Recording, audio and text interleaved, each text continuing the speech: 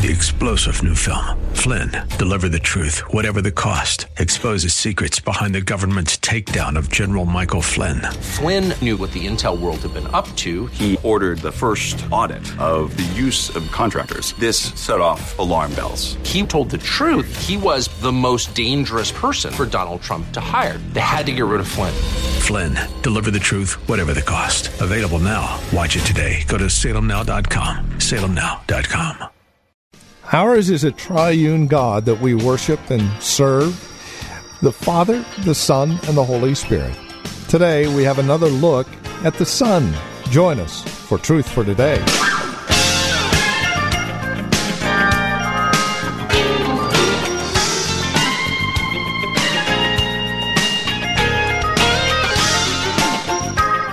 The ministry of Valley Bible Church in Hercules. This is Truth for Today with Pastor Phil Howard. Welcome to the program. Our series is called Meet Your God, and we have been keying in on the Father and today the Son. Over the course of the next couple of programs, we'll take a look at the Holy Spirit, but today we want to focus on the Son. Won't you join us as we take a look at the one who has purchased our salvation? With today's broadcast of Truth for Today, here's Pastor Phil Howard. Listen to this. In the past, God spoke to our forefathers through the prophets at many times and in various ways. But in these last days, He has spoken to us by one who has the character of Son, whom He appointed heir of all things, and through whom He made the universe. How did the universe get made? Why doesn't everybody believe it? Hold down. Now just hold it. Hebrews and Colossians. One other verse. Turn to Hebrews 11. Hebrews 11:3. By faith we understand that the universe was formed at God's command, so that what is seen was not made out of what was visible. That's why we believe the universe was made by God. Now, if you know how it was made, help yourself. I don't know all the how-to. I just understand He said, let it be. I want some light. Let there be light. Boom. Bara, creative word. I believe the universe was made by the Word of God, by the second person of the Godhead. Now, let's go back to chapter 1. The Son, in verse 3, is the radiance of God's glory and the exact representation of His being, sustaining all things by His powerful word. Jesus Christ is the exact representation of the Father. Now let's go back to Colossians. Colossians 1. He is the image of the invisible God, the firstborn over all creation. Firstborn. He had a beginning. If you said firstborn. Right? That's what the cults say. They say, we have two passages. He was the only begotten and He was firstborn. Let me tell you what the word means. The word often used chronologically means the first in a series. And that's the way it's naturally taken. He's the firstborn of all creation. But there's a second use of the word. He was supreme among the ranks. Supreme. Elevated above the others. He used this way of Israel. Israel is my firstborn nation. It's not the first nation that existed, but she was given the superior rank in God's love and treatment to be set above all other nations. Now, Christ is supreme in rank to all creation. Why? Now watch. Why?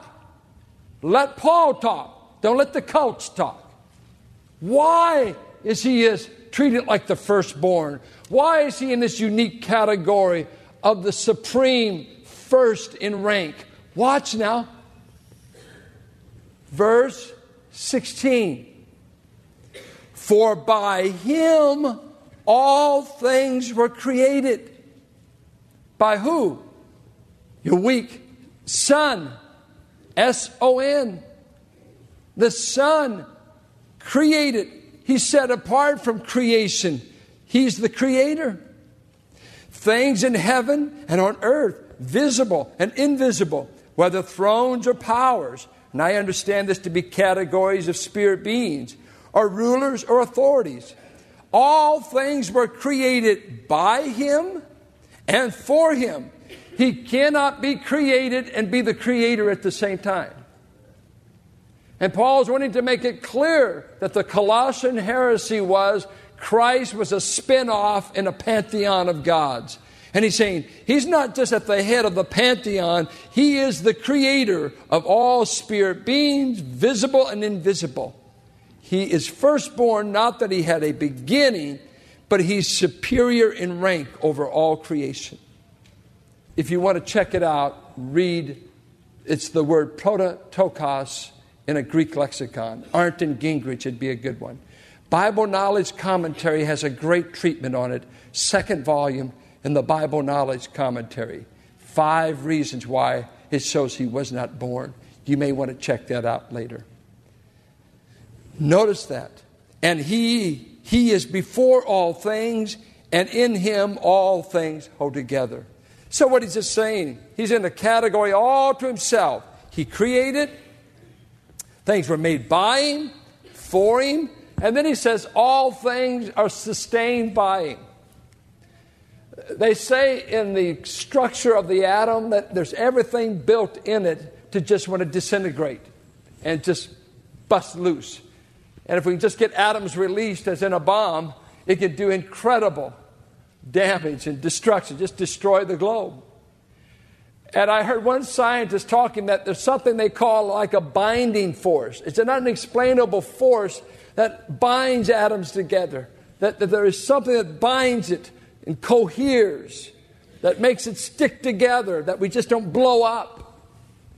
Now, 2 Peter 3 says someday Christ is going to burn up all the elements of the universe. He's going to take all the things that make up matter and, like a domino effect, say dissolve, and the earth will burn up. But guess who is sustaining tides, sustaining the stellar system, sustaining that the sun stays on a certain orbit so as not to get so close as to burn us up, or so far away as to freeze us? What sustains all these tides? What sustains this whole solar system? What keeps atoms? What is the binding force? It's the Creator. It's God the Son that makes things hold together in the created world. Powerful. My Creator sustains the universe. If He spoke the word, every molecule in your body could just disintegrate. But He is the sustainer of it. Well, look at some of the characteristics that Jesus possesses. I will not try to go through all those with you, but many, many verses tells you that He has life in and of Himself, that He's omnipotent, that He's self-existent. He is all-powerful. He's got the same attributes as His Father, same attributes as the Spirit. I love John 10. Let me take you there. When Jesus is telling them He's going to die for them on the cross, don't ever feel sorry for the cross of Christ. There is a theology that tries to dream up and cough up all the pathos we can about the cross, and even some churches, a communion service is a re-crucifixion of the Son. Because if we can get us to be in sympathy and feel sorry for Him, maybe it will move us. Never approach the cross on those terms. God doesn't need your sympathy. I'll show you why. Look at John 10. Verse 14. I am the good shepherd. I know my sheep and my sheep know me. Isn't that wonderful? Just so straightforward. You know, I often pray the 23rd Psalm, the Lord is my pastor. I shall not want. Because the word for shepherd is pastor. And He's my pastor. He restores my soul. He leads me. He protects me. I've got someone pastoring me. If all the earthly pastors die, I still got a pastor. He's my shepherd, and he's your shepherd. Us guys may blow it. We may not be there when you're sick, but you still got a pastor. It's Jesus. And he makes house calls. Notice there, just as the Father knows me and I know the Father, and I lay down my life for the sheep.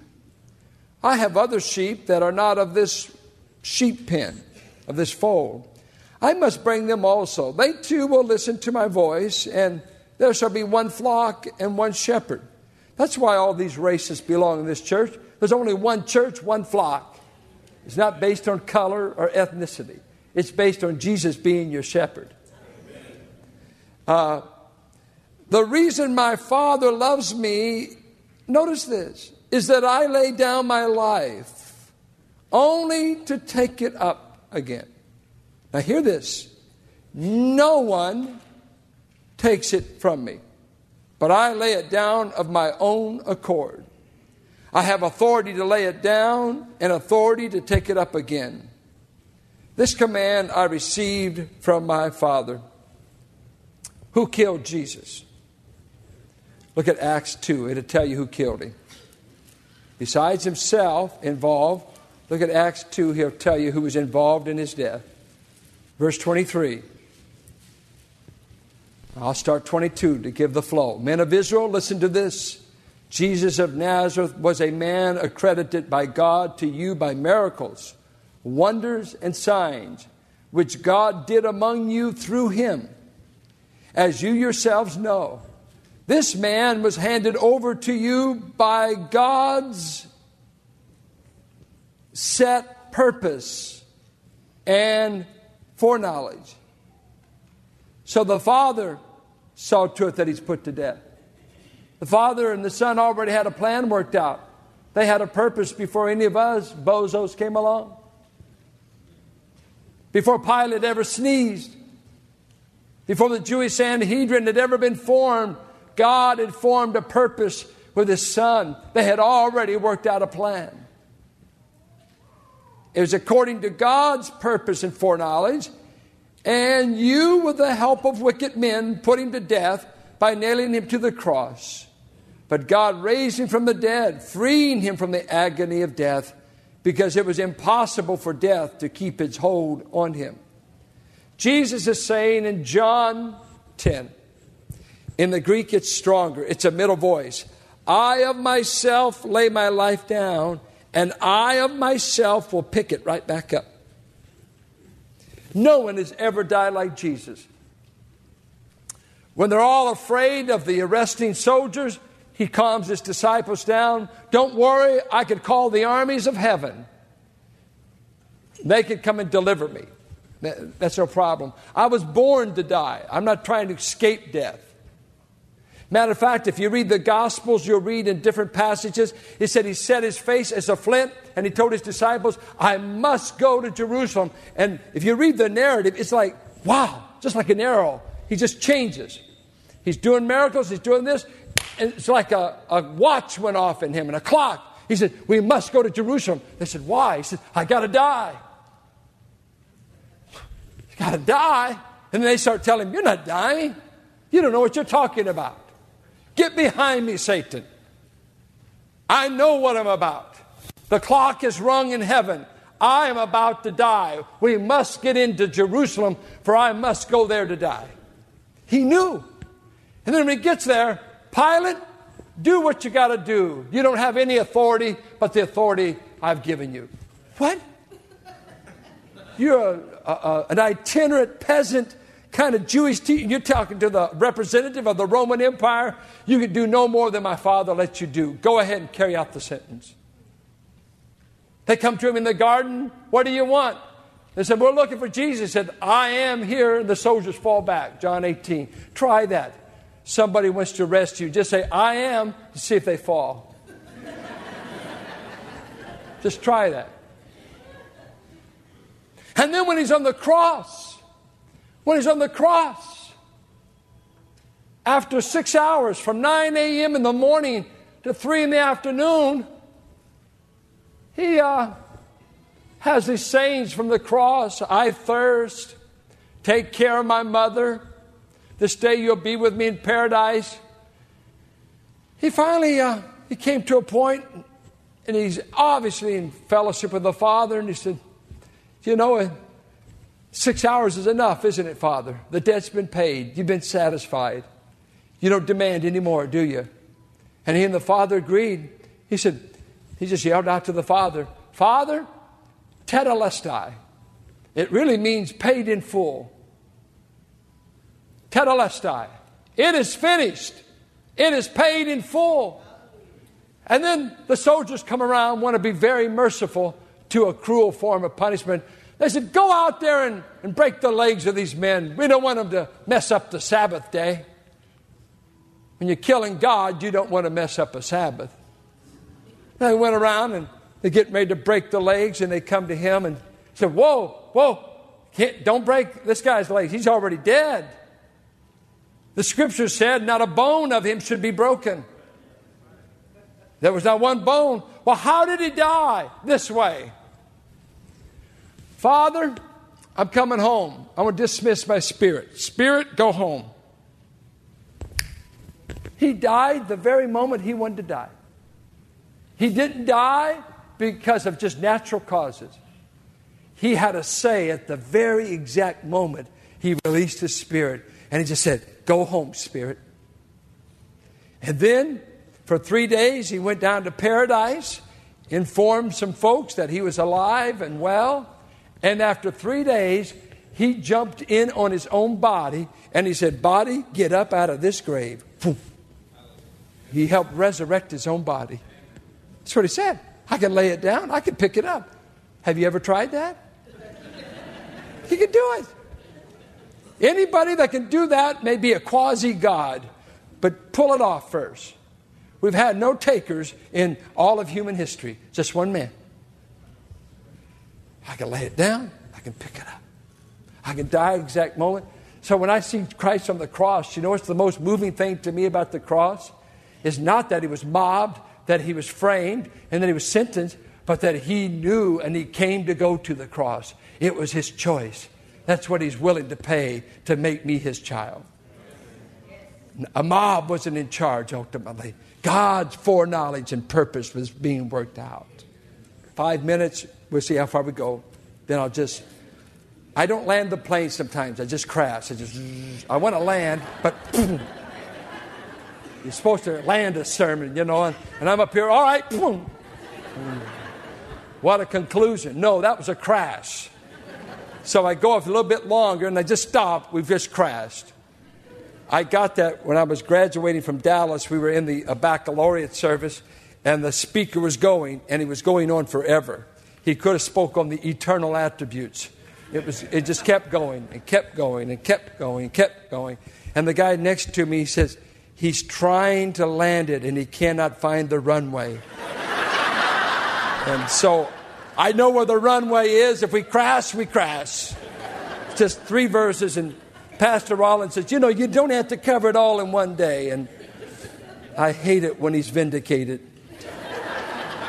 Look at John 5, where he claims to be God. And we'll stop here, and the crowd next week. So I finished in the first service because they don't amen as much. It's easier to cover more material. If you'll ever learn just to quit amening, I won't go as long. But you better not be quiet. Verse 17, Jesus is healing on the Sabbath. He said, my Father is always at his work to this very day, and I too am working. For this reason, the Jews tried all the harder to kill him. Not only was he breaking the Sabbath, but he was even calling God his own Father, making himself equal with God. That is a powerful passage. They understood that. We are sons of God by adoption, not in the sense that Christ was. You're not a God. You have a divine nature that's been shared with you, which is eternal life.